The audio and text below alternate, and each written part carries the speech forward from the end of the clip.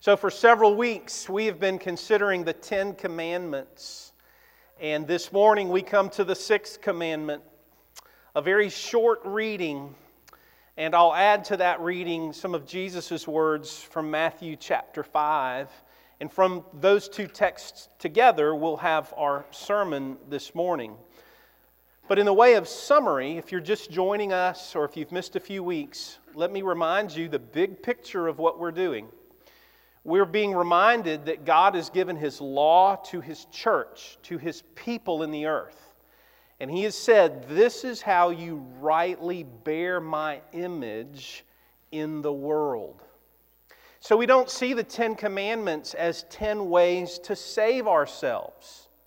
We see the commandments given to God's people when they had already been delivered from bondage in Egypt and now are set free to represent the Lord in the earth.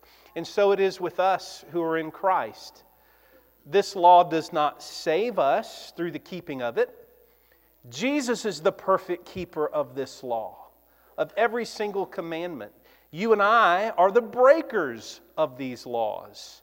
But we're called to be renewed by faith and to continue to pursue Him and the reflection of Him in the world through this law. And so this morning we come to the 6th commandment. I'll read also from Matthew chapter 5. Again, give your attention to God's Word. Exodus 20 verse 13, God says to His covenant people, "You shall not murder." And then Matthew chapter 5 verses 21 to 24, Jesus says, "You've heard that it was said to the people long ago, 'You shall not murder,' and anyone who murders will be subject to judgment. But I tell you that anyone who is angry with a brother or sister will be subject to judgment. Again, anyone who says to a brother or sister, 'Raka,' is answerable to the court. And anyone who says, 'You fool,' will be in danger of the fire of hell. Therefore, if you are offering your gift at the altar, if you're in worship, and you remember that your brother or sister has something against you, leave your gift there in front of the altar and first go and be reconciled to them. Then come and offer your gift of worship." Again, let's pray.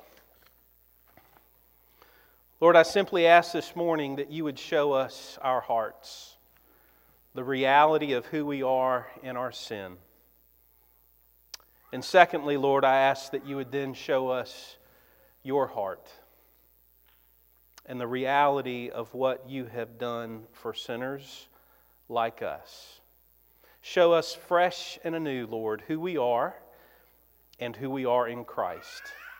When we pray it together in Jesus' name, amen. So it's amazing to me each week when you're working on a sermon, even on the 10 Commandments, how something can pop up in the week that brings what you've been reading, studying, and considering to light. You find out it's just much nearer to you than you knew or would have ever known. So a few days ago, I'm studying murder. No, I did not kill anyone. Literally, I didn't kill anyone. Figuratively, I'm confident I did. But I did get a text message from my siblings that said, "Something's going on back home." Now, I'm from a little small community called White Oak, South Carolina, about 2 hours from here. Very small community. I mean, we're all kin to each other. It is a small community. And the text message tells me that a body has been found on our family's property. A woman was found in a creek on our property, some 100-acre property. And SLED, the South Carolina Law Enforcement Division, called my sister to get permission to go on the property and to seek out evidence. And I'm like, you have got to be kidding me. Murder in White Oak, South Carolina. Now, they did apprehend the person. They captured a man from Gastonia, North Carolina, and the woman was from Gastonia, and you may have heard about it in the news. Tiny little town, tiny little ARP community, tiny little family. Murder. Someone taking the life of another. It is a real thing. It probably feels very distant to all of us. Some of you perhaps it's come near to. But it is a command. It is number 6 in the 10 of what the Lord has said to His people. And He has said, essentially, in my language, my people don't kill each other. That's what God has said to His covenant people. Don't kill each other. Don't unjustly take the life of someone created in my image. And that's what it is to say, do not murder. Several points for you this morning. A lot of material, probably won't cover it all. But the first and simplest point is this: the Lord is the author of life. God has created, God Himself, Yahweh, the God of the Bible, He breathed life into man. He fashioned man in His own image. Genesis chapter 1, verse 27 says, so God created mankind in His own image. In the image of God He created them. Male and female He created them. It is a special thing to be a human being. You're not a plant or an animal. You are a human being in the image of God. And that gives you dignity and value and worth that this world does not recognize.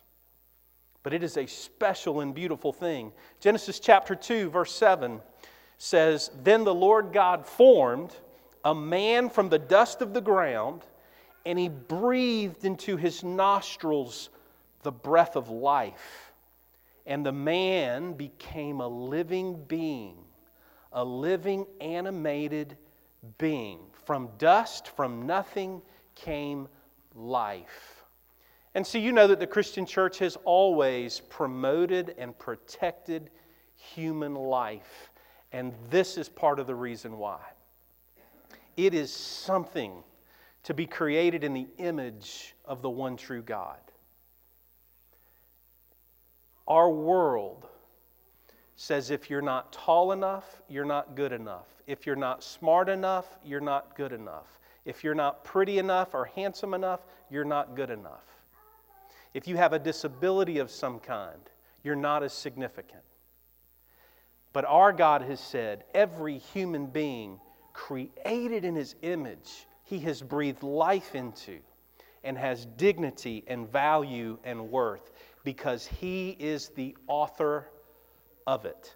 Now, some of you who are parents, if your child has drawn a picture, or maybe if they're older, if they've written a poem or a little story and they've given it to you, you treat it with great value, right?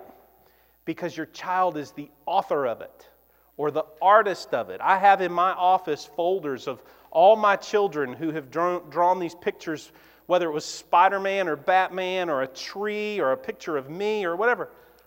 I've kept those pictures because my children are the authors and the artists of those things. It's special. How much more when the living God, the one true God, who has authored life and is the artist of creation and has said, my image is on the human being. You should feel the weightiness of that. It is something to be created by the author of life. And that is who this God who has given law is. Yahweh is the author of all of life. But you know the story from Genesis well, I trust, that sin has corrupted and perverted all of life. What God has created in creation, our sinful rebellion has perverted and twisted and corrupted everything. That's why in Genesis chapter 4 you have this account of Cain and Abel, where brothers would turn one against the other and squeeze the life out of him. How could that happen to God's creation? It's sin and how sin has perverted that good creation. And now the creatures that God has made, they turn and devour one another. Literally, brother against brother in Genesis chapter 4. Or in our opening reflection reading from Genesis 9, you may remember that it said that God will demand an accounting for the lifeblood of His people. And it even says when animal takes the life of man, He will demand an accounting of the life taken, because that life is in the image of God, it says.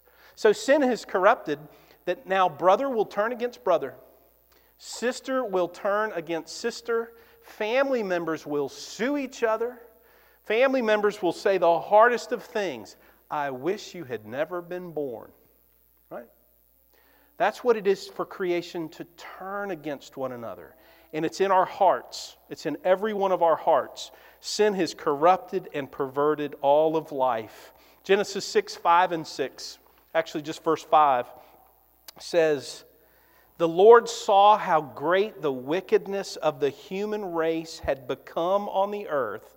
And get this, and that every inclination of the thoughts of the human heart was only evil all the time. Now, as you consider your own heart, you know, the American way is to say, I'm not perfect. I know I'm not perfect. Which is to whisper to one's self, but I'm close, right? Or I'm not off by much. Or I'm not as bad as my neighbor. But do you see what Genesis 6:5 says? It says, the Lord looked down from His throne in heaven at His creation. He examined the hearts of man, and He saw that every inclination of his heart was only evil all the time. There are no other possibilities. Only evil all the time. Only evil all the time. That is how sin perverted and corrupted every one of us is. And that's why we're really not surprised when we see in each other the shortcomings that we have, the sinfulness that we have. Now, if we're naive and foolish, we'll be surprised by the morning news every day. What? Somebody killed somebody? What? Somebody got angry and did this? No. Every inclination of the human heart is only evil all the time. Some is way more perverse than others, but we fall short in everything. That's our doctrine of humanity. That's a biblical doctrine of sin and of humanity. Perhaps you've been thinking too highly of yourself. Perhaps you've set a standard for a spouse or for a child that needs to be redefined. But the Bible says we really are that corrupt. We really are that lost. We really are that much in need of a Savior. Sin has corrupted us. We are only evil all the time. But God gives His law to His covenant people, and it says that God's redeemed people are not to murder the image of God. We are not to unjustly snuff out the life of one another. I don't have time to go into this, so I'll just say it. Murder is not the taking of plant or animal life. That's not murder. When we cut the grass, we're not murdering the grass. When we weed eat, we're not murdering the weeds. Those things are not created in the image of God.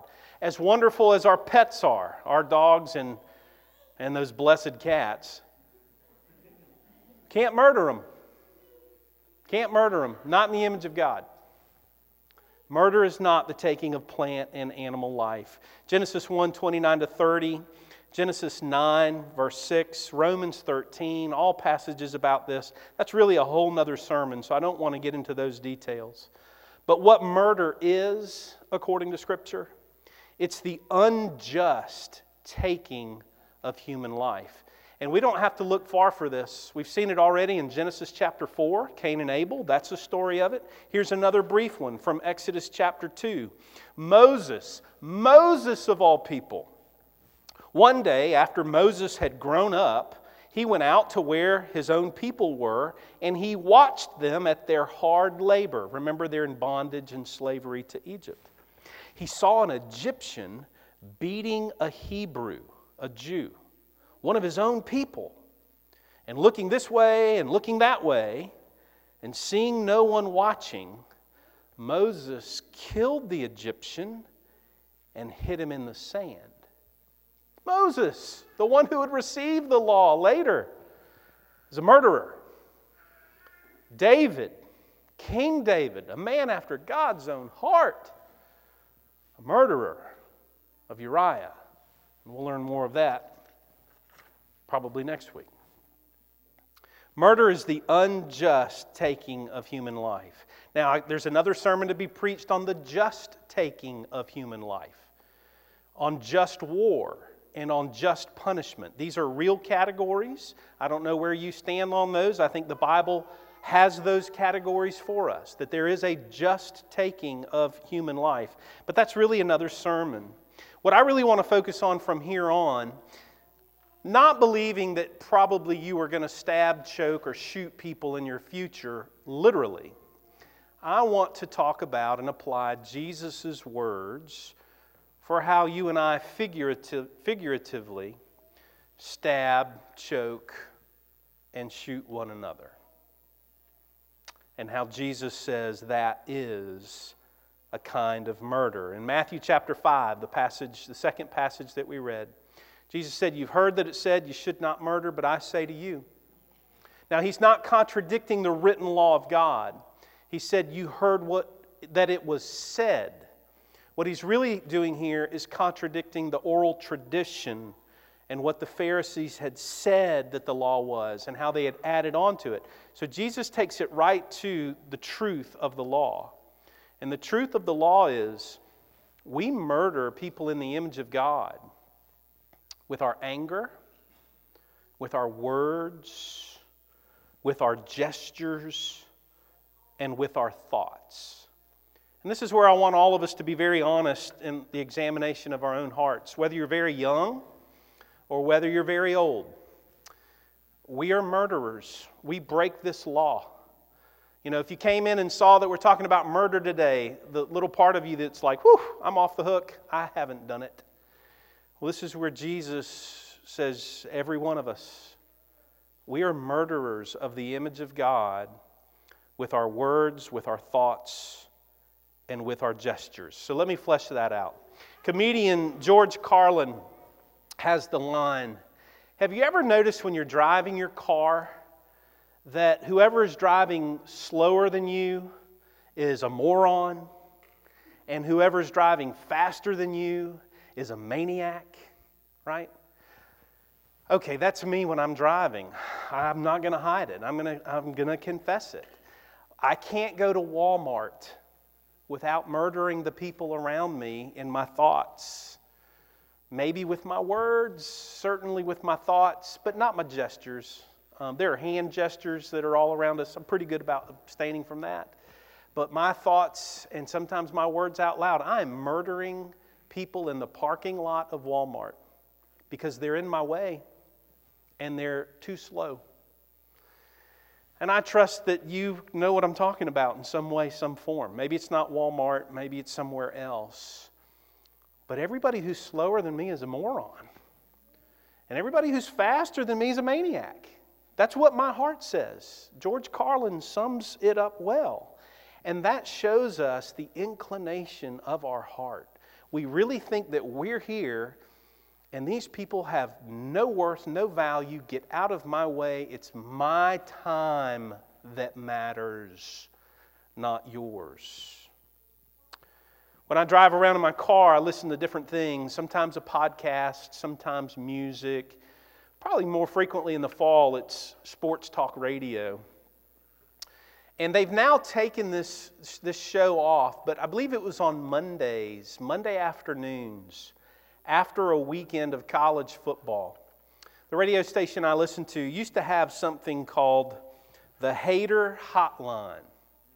Maybe some of you have heard of this or remember this, but literally what it was after a weekend of college football, when this person would host their show, they would have the Hater Hotline.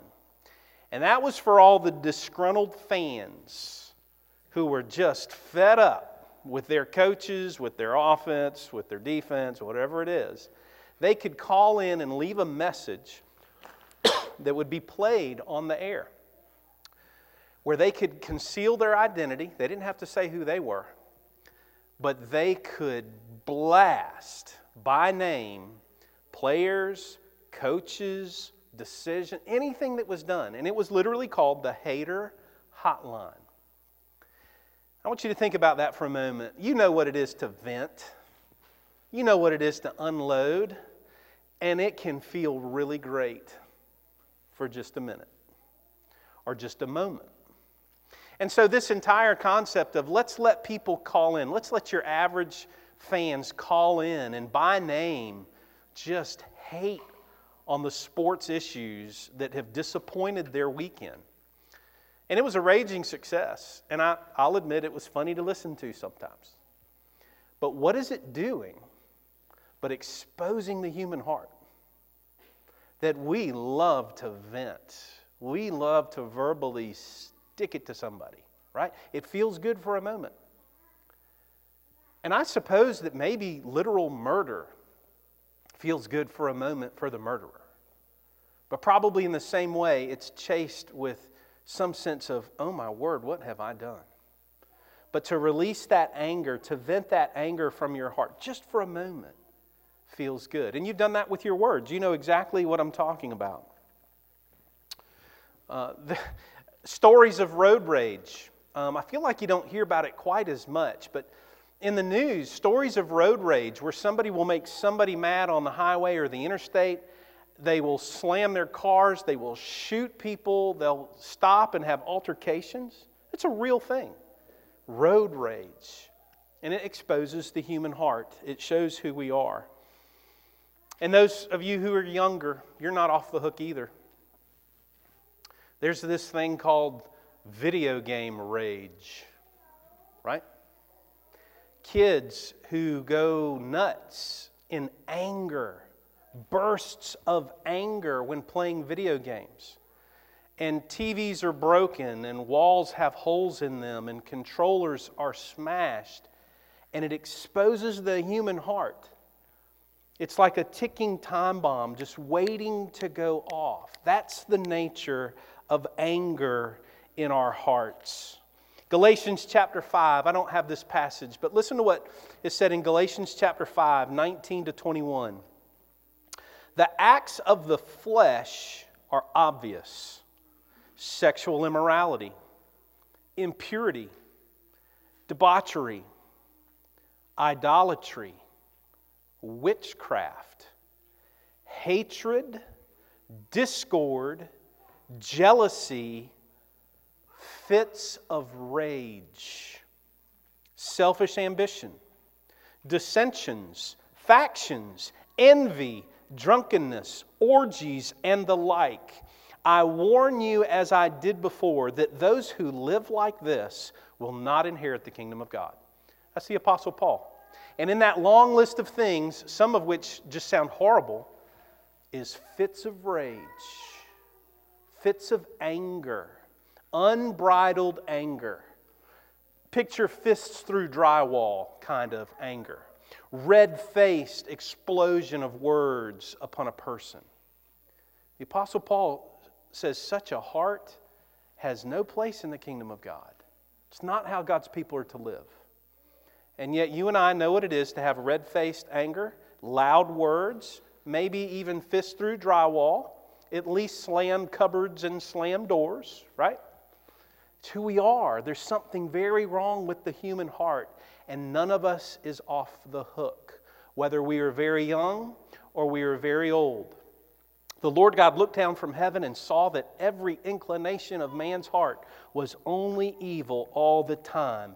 That is how bad the situation is for every one of us. But God's Word says, if God's people have God's view of human life, the implications of this are going to be far-reaching. Okay? So if murder is not just the physical extinction of life, if it includes our words, our thoughts, our gestures of anger and hatred, oh my goodness, there are all kinds of implications for what it means to break the sixth commandment and how we need to guard and keep ourselves from the ease of breaking the sixth commandment. It means there are implications for families, for friends, for how we deal with our enemies, and even how we deal with strangers. Because we're to be the people of God who protect and promote human life. Anywhere that life is threatened, we're supposed to intervene and protect, to honor the image of God in people. We do it with our family. We do it with our friends. We should even do it with our enemies and our strangers. Let me give you a few examples. This means that we should protect our friends, families, strangers, enemies from foolishly taking risks of human life. And I got to tell you, there are all kinds of examples of folly and foolishness when it comes to human life. There's examples of death by selfie. People literally dying while taking selfies, pictures of themselves with their cell phones.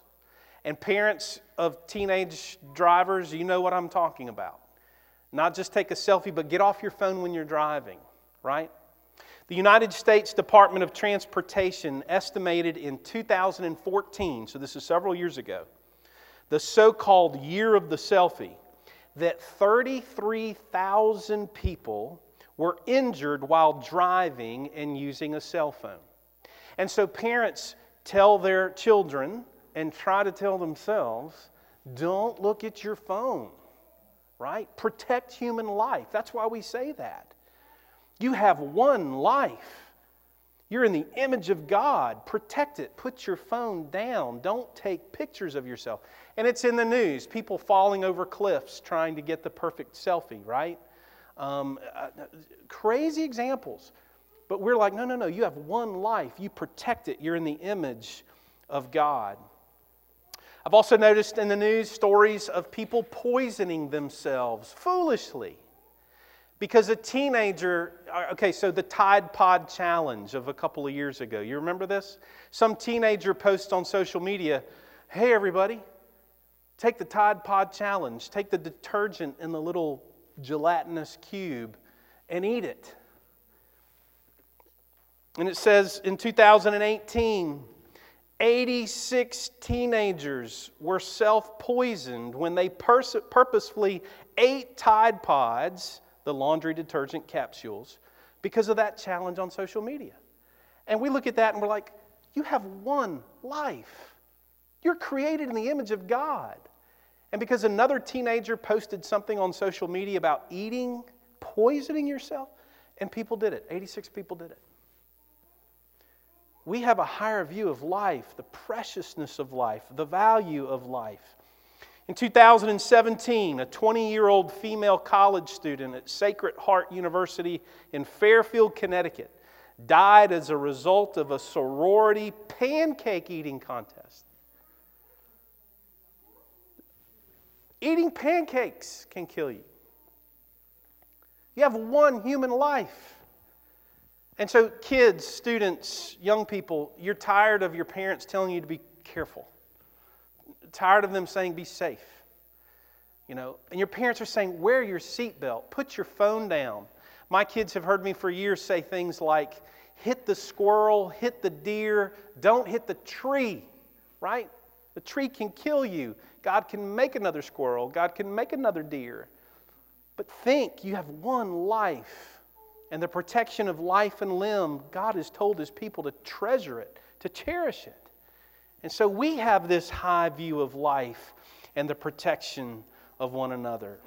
In 2019, a 41-year-old man, 7 minutes into a taco eating contest, died, and an autopsy determined that he did in fact choke on tacos. I mean, is that what you want your obituary to say? Lived a great life and then choked on tacos. We have a high view of human life. We cherish it. It's precious. We tell our children, we tell ourselves, we tell our spouses, we tell our aging parents, hey, be cautious and careful. God has said that His people treasure life, and so we should, and so we must. The implications are all kinds in number. Anything that jeopardizes human life and well-being. Let me read, so this is a little unusual for me. I'm going to read Westminster Larger Catechism number 136. And this is how those who came before us summarized the right application of the sixth commandment. You remember that very short, thou shalt not kill? Well, this is how we can stretch things out and try to show the implications of it. I wonder what your thoughts are for this. The sixth commandment, thou shalt not kill, forbids the taking away of life by ourselves or of others, except in case of public justice, lawful war, or necessary defense. The neglecting or withdrawing the lawful and necessary means of preservation of life, sinful anger, hatred, envy, desire of revenge, all excessive passions, distracting cares, immoderate use of meat. Did you catch that? This would be a good time to remind you that on October the 31st, we have a barbecue and hymn sing with Jeremy Cassell, but there'll be one serving per person. So this just always gets me. You know that I love to cook, I love to host, I love a good party. Maybe I should have taken exception to this clause on the floor of presbytery. How do you define an immoderate use of meat, right? It's listed here, which is to say, you and I, what we eat and what we drink, we should be taking into account the sixth commandment, that we treasure life. It's precious. It's a gift of God. Therefore, whatever you put into yourself, this commandment has an implication for it, right? That's just pretty jolting to me. And it goes on, your drink, your labor, your recreations. Some of you like to jump out of airplanes or swim at the bottom of the ocean. Your recreations, right? Provoking words, what you say to people can anger them and make them want to take your life. So you should be careful with the words that you use with your neighbor. Oppression, quarreling, striking, wounding, and whatsoever else tends to the reckless destruction of human life. Now, some of you are hearing all this and you're like, that's crazy. You're just supposed to not murder people. But I think this is a faithful application of the implications of what it means to have a high view of human life being a gift from God. And that we protect it, we promote it, we treasure it, we defend it. The sixth commandment may mean far more than you and I have ever considered. And our breaking of it, we may have just realized, wow, I've been living recklessly, speaking recklessly, wounding people, angering them. I am a lawbreaker more than I even knew. Which was the point of Jesus' words in Matthew chapter 5. You've heard that it was said, well, I say to you, if you are angry in your heart towards your brother, you are a murderer.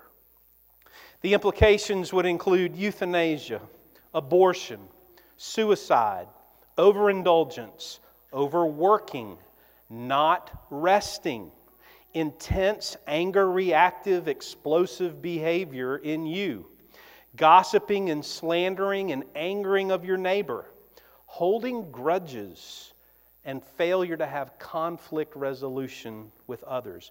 All of these things are at the very heart of honoring the sixth commandment and the author of life. Have you thought about it that way before? I think that's a right application. And I think every one of us is very guilty, myself included. So, in closing, what does any of this have to do with Jesus? Well, I came to church this morning wanting to hear about Jesus, and all I'm hearing about is murder. Well, I would put it this way. Remember, Jesus is the perfect keeper of the law. In every 10 of the commandments, remember the commandments serve as a kind of a mirror that show us who we really are. And we also, in the Ten Commandments, see Jesus embodied as the perfect law keeper.